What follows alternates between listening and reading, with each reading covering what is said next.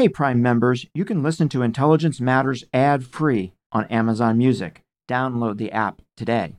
This spring, if you'd rather spend time enjoying your lawn instead of trying to keep it alive, there's good news. TruGreen is the easiest and most affordable way to get a beautiful lawn. All you have to do is water and mow, and they'll do the rest. Weed control, fertilization, aeration, and even some things you might not even think of. They'll do all of it, while you can do literally anything else. With TruGreen, you can have your lawn looking as good as a putting green. That's not hyperbole. TruGreen is the official lawn care treatment provider of the PGA Tour. TruGreen offers a satisfaction guarantee, and they have a verified best price promise, which guarantees you the lowest price with no compromise on quality. You do you. Let TruGreen do your lawn care. Visit TruGreen.com to get the best lawn at the best price with the best people guaranteed. Have you ever covered a carpet stain with a rug? Ignored a leaky faucet? Pretended your half-painted living room is supposed to look like that? Well, you're not alone. We've all got unfinished home projects. But there's an easier way. When you download Thumbtack, it's easier to care for your home from top to bottom. Pull out your phone and in just a few steps, you can search, chat, and book highly rated pros right in your neighborhood. Plus, you'll know what to tackle next because Thumbtack is the app that shows you what to do, who to hire, and when. So say goodbye to all those unfinished home projects and say hello to caring for your home the easier way. Download Thumbtack and start a project today.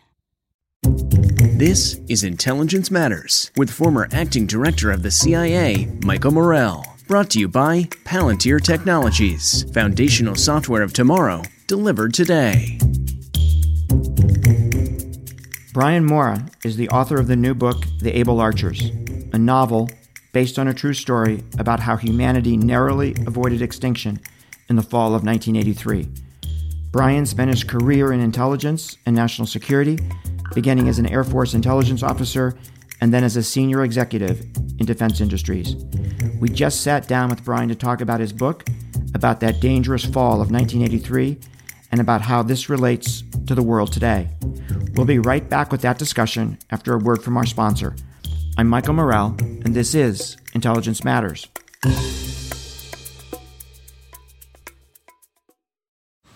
Man, that sunset is gorgeous. Grill, patio, sunset. Hard to get better than that. Unless you're browsing Carvana's inventory while you soak it all in. Oh, burger time. So sit back, get comfortable. Carvana's got thousands of cars under $20,000 just waiting for you. I could stay here forever. Carvana, where car buying meets comfort meets convenience. Download the app or visit Carvana.com today. Brian, welcome to Intelligence Matters. It's great to have you on the show.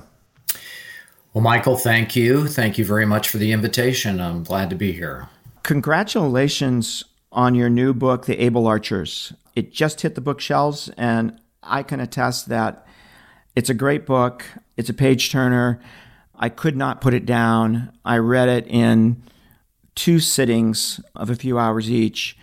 It's a terrific book, and it's a novel. I want everybody to know that it's a novel, but it is really a harrowing reading because it's a fictionalized account of real events, almost the end of the world, literally. So I think folks should go out and get the book and read it. I think you'll really enjoy it, and I think it'll give you a great perspective on a piece of history that, quite frankly, doesn't get talked about very much. But Brian, congratulations on the book. It's fantastic. Well, thank you very much for that, Michael.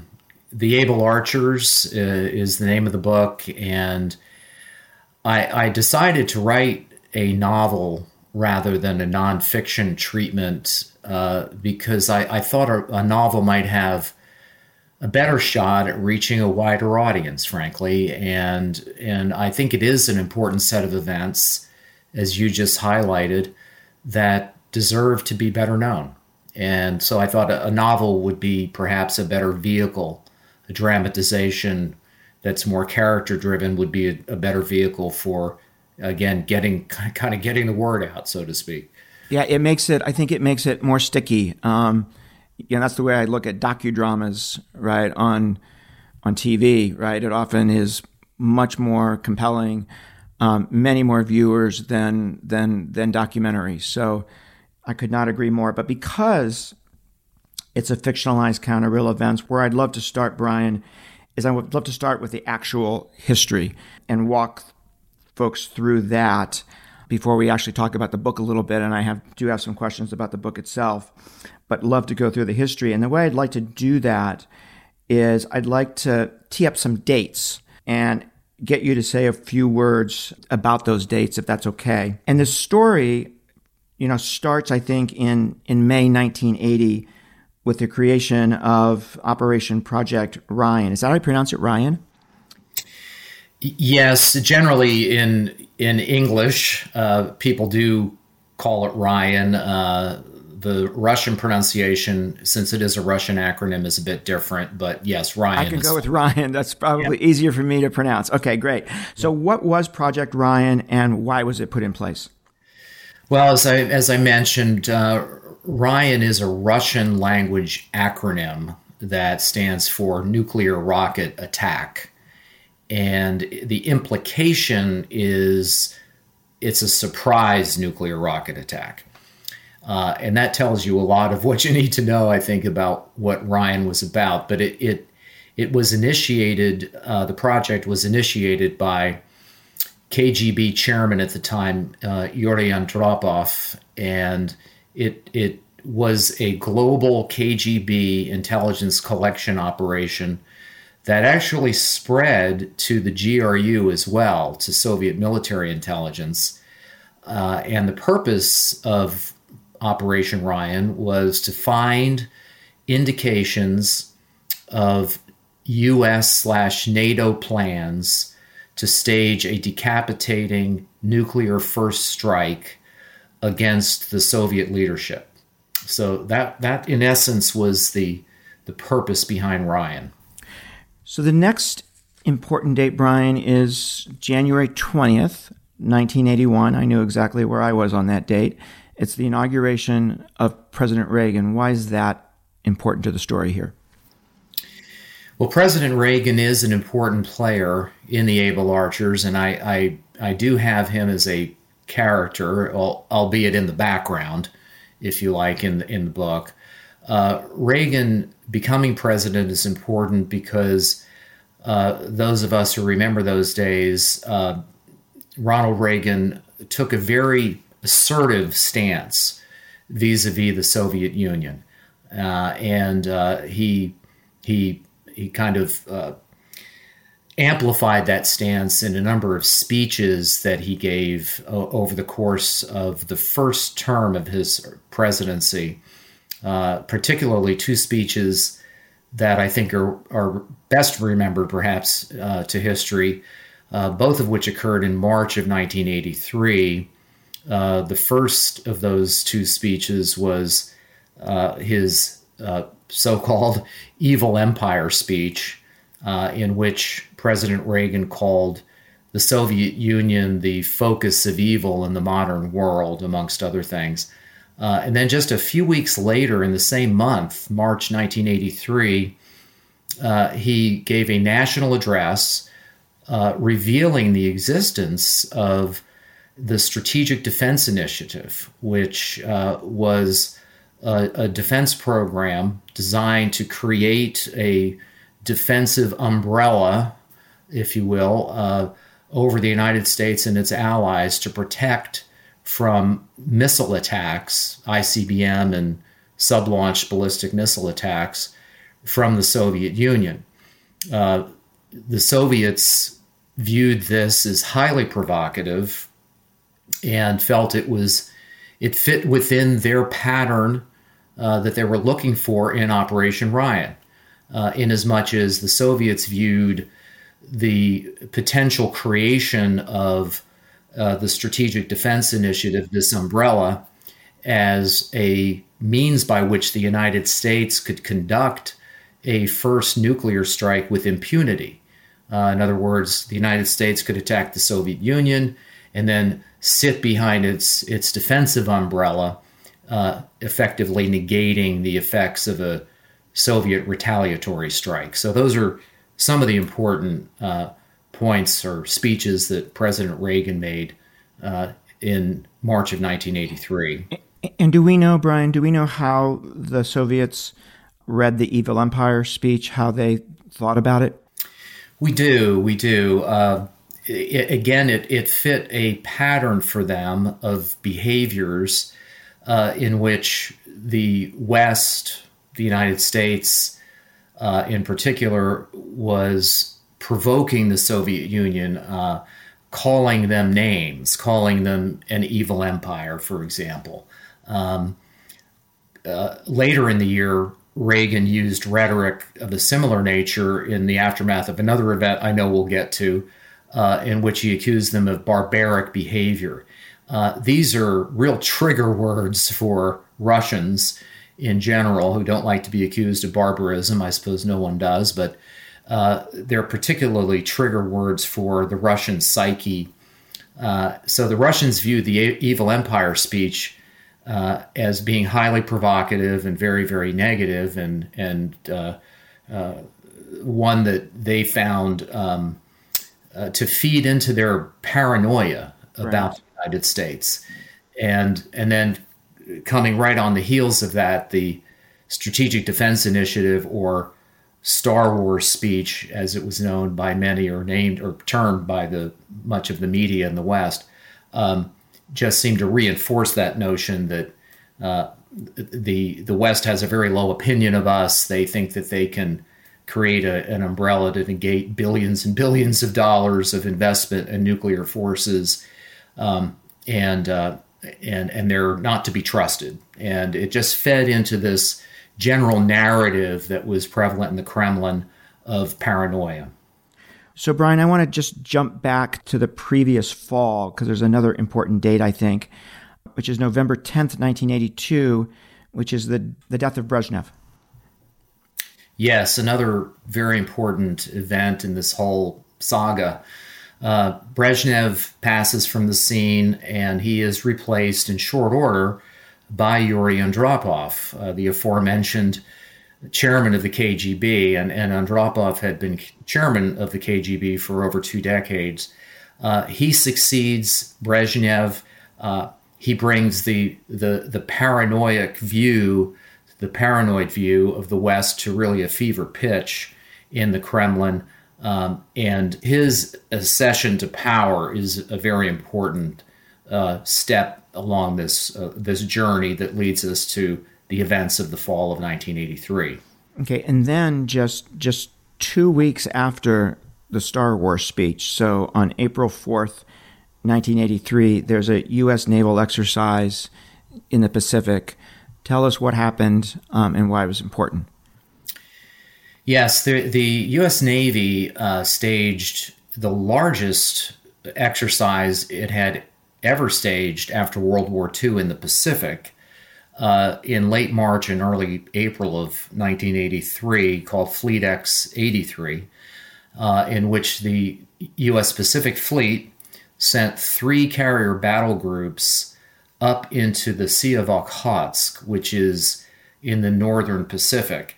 The reason that the Sea of Okhotsk is important is that the Soviet Union then, and Russia today, view the Sea of Okhotsk as an inland sea, in effect. It's surrounded by Siberia, the Kamchatka Peninsula, Sakhalin Island, and the Kuril Island chain. It's used as a bastion area, as a hide location for Soviet nuclear submarines, their ballistic missile submarines. So the Soviets don't take very well to people swimming or putting carrier battle groups into their inland sea, into their lake, so to speak. What the culminating event of that exercise was when 2 of those U.S. carrier battle groups were exiting the Sea of Okhotsk through the Kuril Island chain on the 4th of April, 1983, at the conclusion of this large naval exercise. 2 U.S. carrier battle groups were transiting south through the Kuril Island chain, and F-14s and F-4 fighter aircraft from those carriers overflew Soviet territory. And more insulting to the Soviets, the F-4s practiced mock bomb runs on Soviet military facilities in the Kuril Island chain.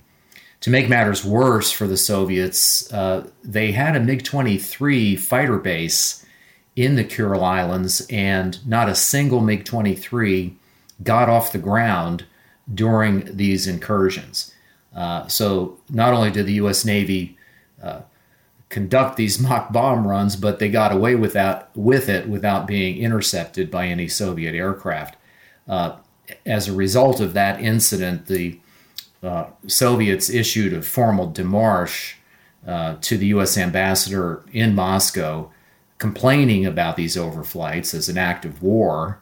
And in the Soviet Far East, where this all occurred, air defense officers were purged because they didn't react to this obvious provocation by the United States. And it set up a series of events in which air defense forces in the Soviet Far East then went on a very heightened alert and began intercepting U.S. intelligence collection aircraft in an unprecedented way.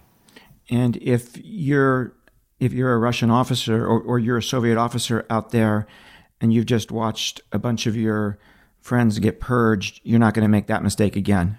So Brian, if you're a Soviet officer out there and you've just watched folks get purged for failing to respond to this U.S. overflight, you're not going to make that mistake.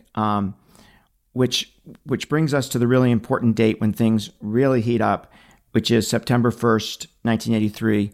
What happens?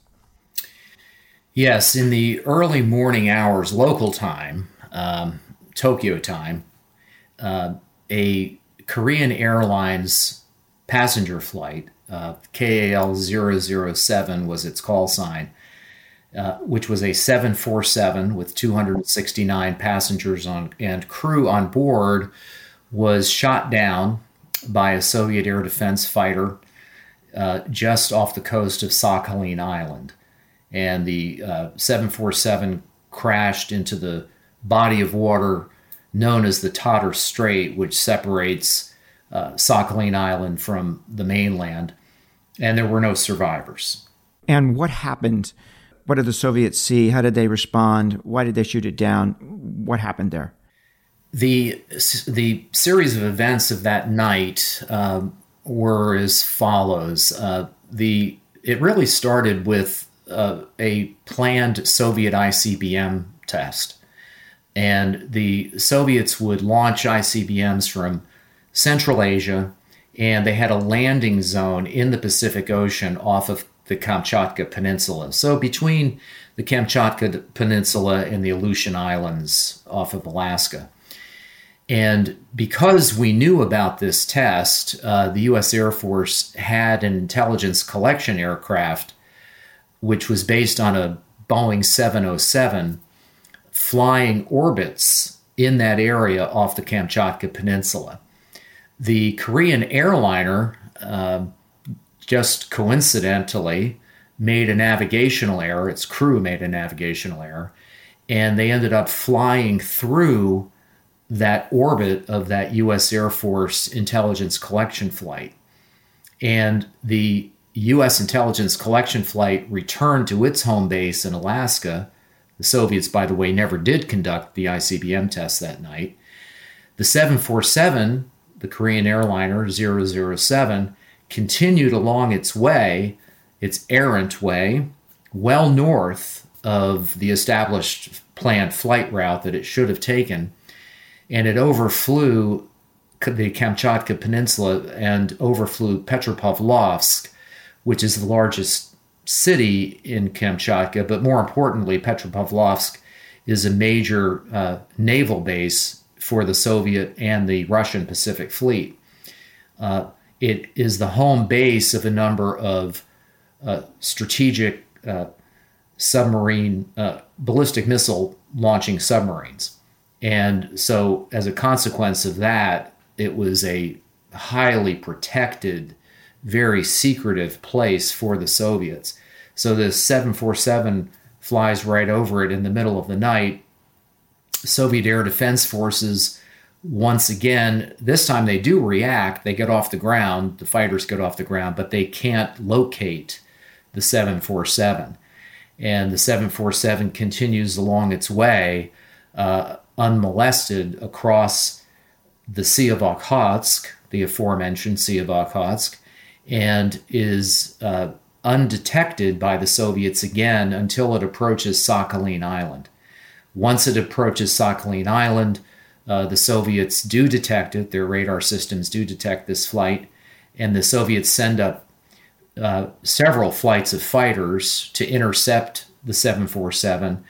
They eventually, one of them, an Su-15, Sukhoi 15, does eventually effect a successful intercept and shoots the aircraft down just off of Sakhalin Island. Now, we do know that the fighter pilot of that Su-15 did attempt to make contact with the 747. He fired tracer rounds across the nose of the aircraft, but it was the middle of the night, and the air crew on the 747 probably wasn't paying a lot of attention to what was going on outside of the aircraft, so they never saw these tracer rounds. And since the aircraft was unresponsive, the 747 was clearly violating the Soviet border. The Soviets gave target destruct orders to that fighter pilot, and he successfully engaged and shot down the 747. We're going to take a quick break to hear from our sponsor, and we'll be right back with more of a discussion with Brian Mora. CarMax is putting peace of mind back in car shopping by putting you in the driver's seat to find a ride that's right for you. Because at CarMax, we believe you shouldn't just settle for a car. You should love your car. That's why every car we sell is CarMax certified quality, so you can be sure with upfront pricing that's the same for every customer. So don't settle. Find love at first drive and start shopping now at CarMax.com. CarMax, the way car buying should be. So the story moves forward here, Brian, to September 2nd and 3rd, just a day and 2 days later. The issue I'd love you to talk about is the heroism of someone named General Donnelly.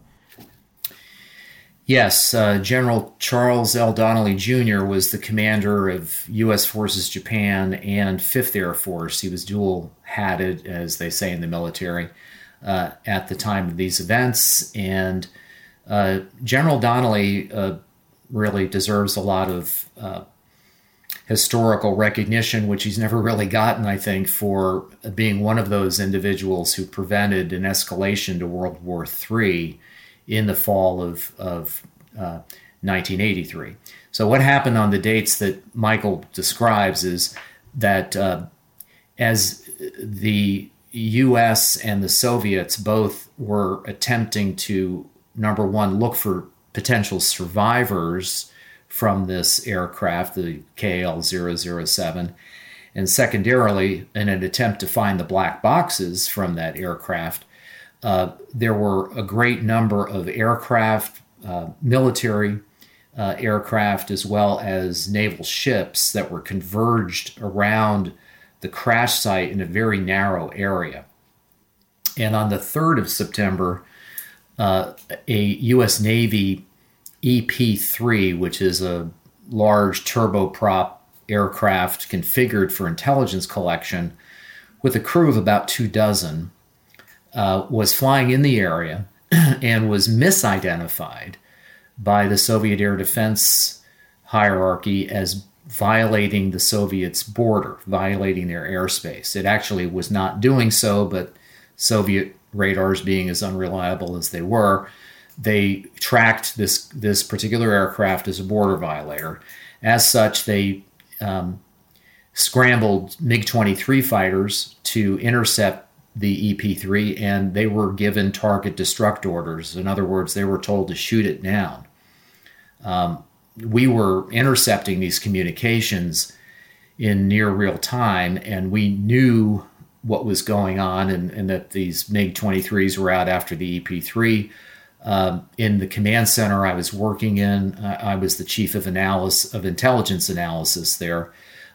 We were able to alert the pilot and co-pilot of that EP-3 that they were in mortal danger, and they took evasive action, which for them, their only real evasive action was to dive from their nominal altitude of about 25,000 feet, dive for the wave tops, and in an attempt to lose the MiG-23s and use the clutter, the radar clutter from the wave tops as a way to camouflage their position from those MiG-23s. Simultaneous with that evasive maneuver, General Donnelly, again, the commander we mentioned a moment ago, had pre-positioned F-15 fighters on combat air patrol. And at that particular point in time, there were 4 F-15s on combat air patrol flying over the northernmost island of Japan, which is Hokkaido. And General Donnelly ordered them to intercept the MiGs, and which the F-15s did do, and they successfully intercepted the MiGs. The MiGs, meanwhile, were diving for the wave tops themselves in an attempt to find that EP-3, which they did not. The EP-3's evasive maneuver worked. The F-15s had a successful intercept on the MiG-23s and were in a position to shoot them down. General Donnelly, very cool-headedly, told the F-15 pilots, once he knew the EP-3 was safe, once he knew the Navy plane was safe, he ordered those F-15s to return to their cap position. And he famously, at least to those of us present, said, I'm not going to start World War III this afternoon. So there's a hero on the U.S. side, General Donnelly, and on September 27th, 1983, there's a hero on the Soviet side, Lieutenant Colonel Petrov. Yes, a fascinating figure in history is Lieutenant Colonel Stanislav Petrov of the Soviet Air Defense Forces. And Petrov, on the night of the 26th, 27th of September, 1983, had been called in to serve on watch duty at the Soviet's National Missile Defense Center, which was located about 100 kilometers or so south of Moscow. He was called in to duty that night, not because he was a regular watch officer, which he was not. He was an algorithm developer, a signal processing expert who had a team of engineers working for him. But he was called in that night to serve on watch duty because of the illness of a colleague. So Petrov is there in the National Missile Defense Center, and shortly after midnight on the local time, Moscow time, on the 27th of September 1983, the Soviets, relatively new, they'd only been on orbit for a year or so, missile defense, missile warning satellites picked up indications of intercontinental ballistic missile launches from Grand Forks Air Force Base in the United States. The confidence level, according to the satellites, of these launches was quite high. There actually turned out to be a series of 3 launches, quote unquote, because there were no actual ICBM launches, but the Soviet satellites detected 3 different waves of ICBM launches within the course of about 20 minutes or so. Petrov assessed, with the help of his team, that these were not real launches. They were most likely false alarms. But as the waves kept coming, I think that call became more and more difficult to make. It was probably relatively easy for him on the first wave, but when wave 2 and wave 3 came, I'm sure that the pressure went up on him enormously. Yeah. We're going to take another quick break. We'll be right back with more Intelligence Matters. Stay with us. What makes a life a good one? Is it the adventure you have? Or the friends you find along the way? Maybe it's pursuing your passion while striving to protect, defend, and save what you believe in every single day. So what makes a life a good one? In the Coast Guard, we think it's all of the above and more. But you'll have to find out for yourself. Visit gocoastguard.com to learn more. Man, that sunset is gorgeous. Grill, patio, sunset. Hard to get better than that. Unless you're browsing Carvana's inventory while you soak it all in. Oh, burger time. So sit back, get comfortable. Carvana's got thousands of cars under $20,000 just waiting for you. I could stay here forever. Carvana, where car buying meets comfort meets convenience. Download the app or visit Carvana.com today.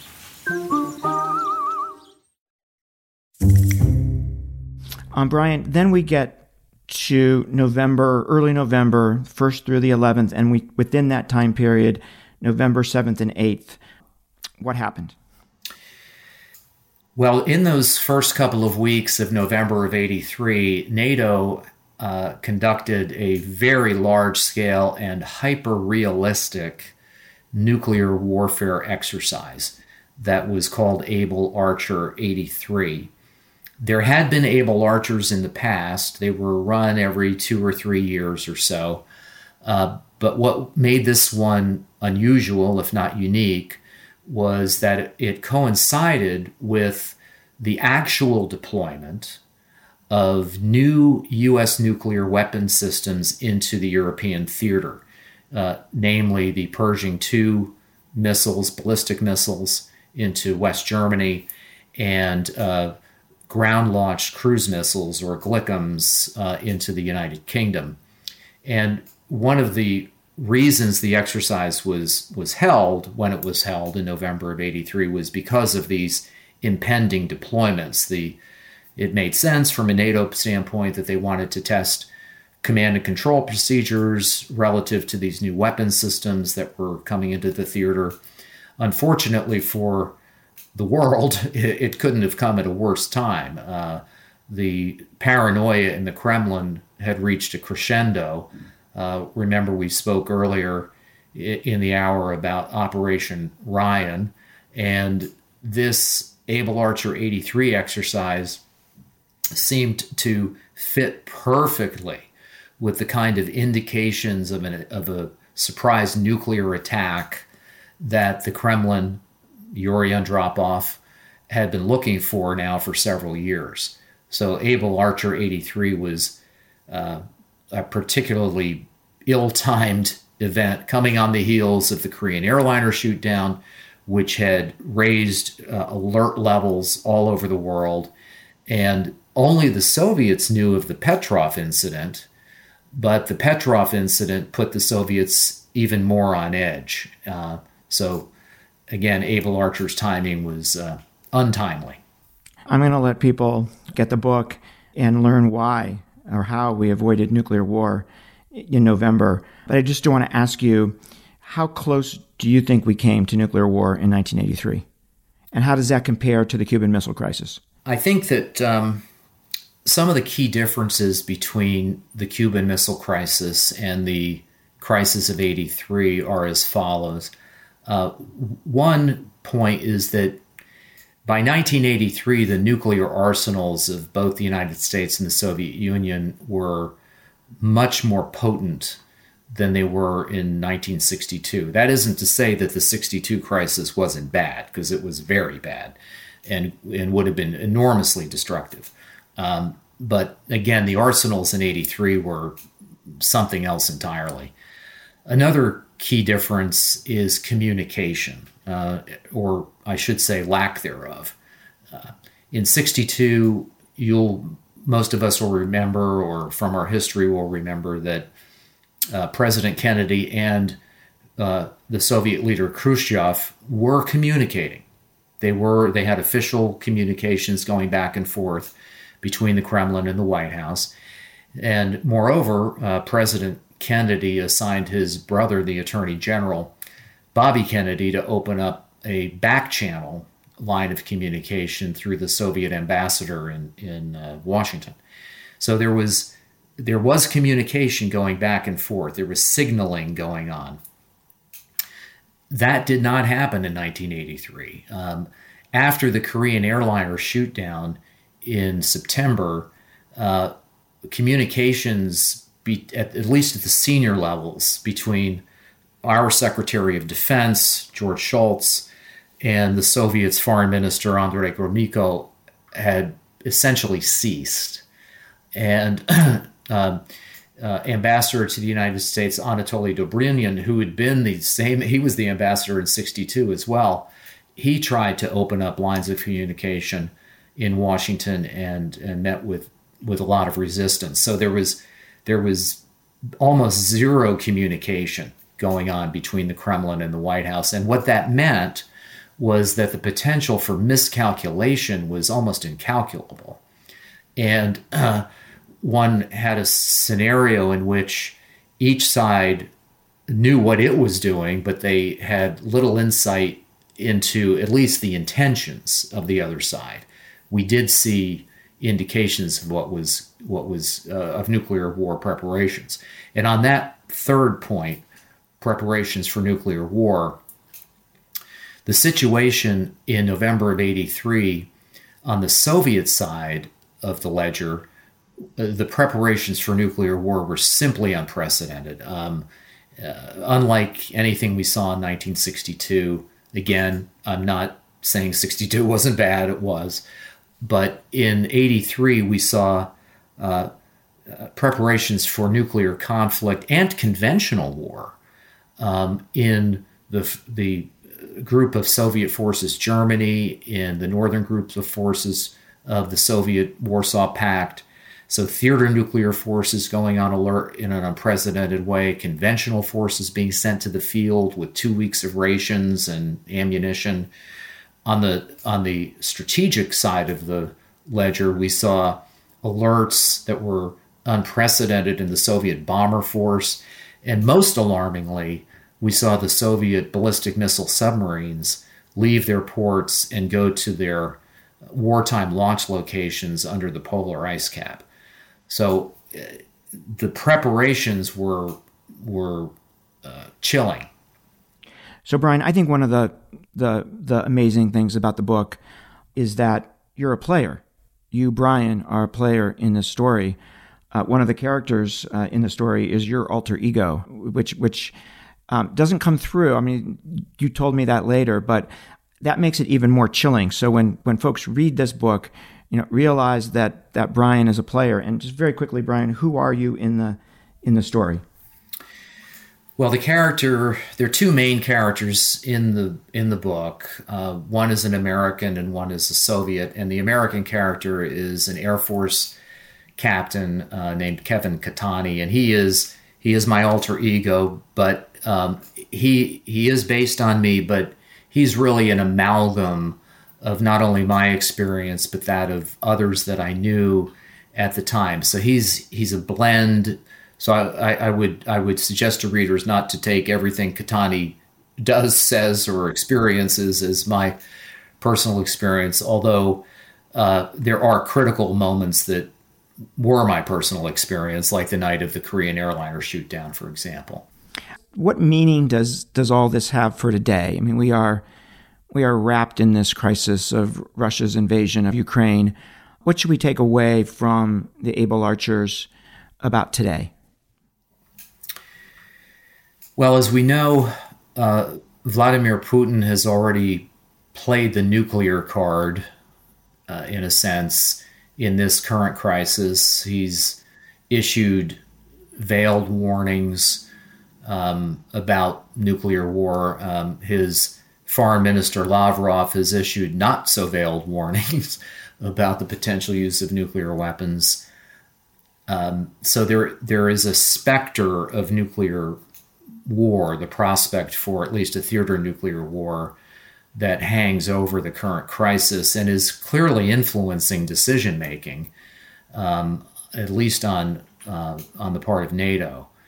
So I think there's that similarity. I think the book, The Able Archers, is largely about crisis management at the end of the day. I mean, it's really about how does one navigate through a potentially existential crisis for the world. And decision makers, policymakers today are doing it in real time, aren't they? I mean, they're having to navigate a very treacherous terrain that could escalate. The escalatory arc of the crisis today could mean cyber attacks. In the last day or so, chemical weapons attacks have been discussed, and then of course the specter of kind of nuclear hanging over things. Another similarity, I think, between today and 1983 is the isolation of the leadership in the Kremlin. And in 1983, Yuri Andropov was, as we've already discussed, a rather paranoid individual who had initiated this Operation Ryan program. And he was isolated, certainly from public opinion, which didn't count for anything much in the Soviet Union. We have a Vladimir Putin who is increasingly isolated and, I would say, paranoid about NATO and NATO's intentions. It's been well documented, I think, that Putin's isolation has grown during the COVID pandemic. One only has to look at some of these bizarre photographs of Putin sitting at a lengthy table at one end and the people he's meeting with at the other.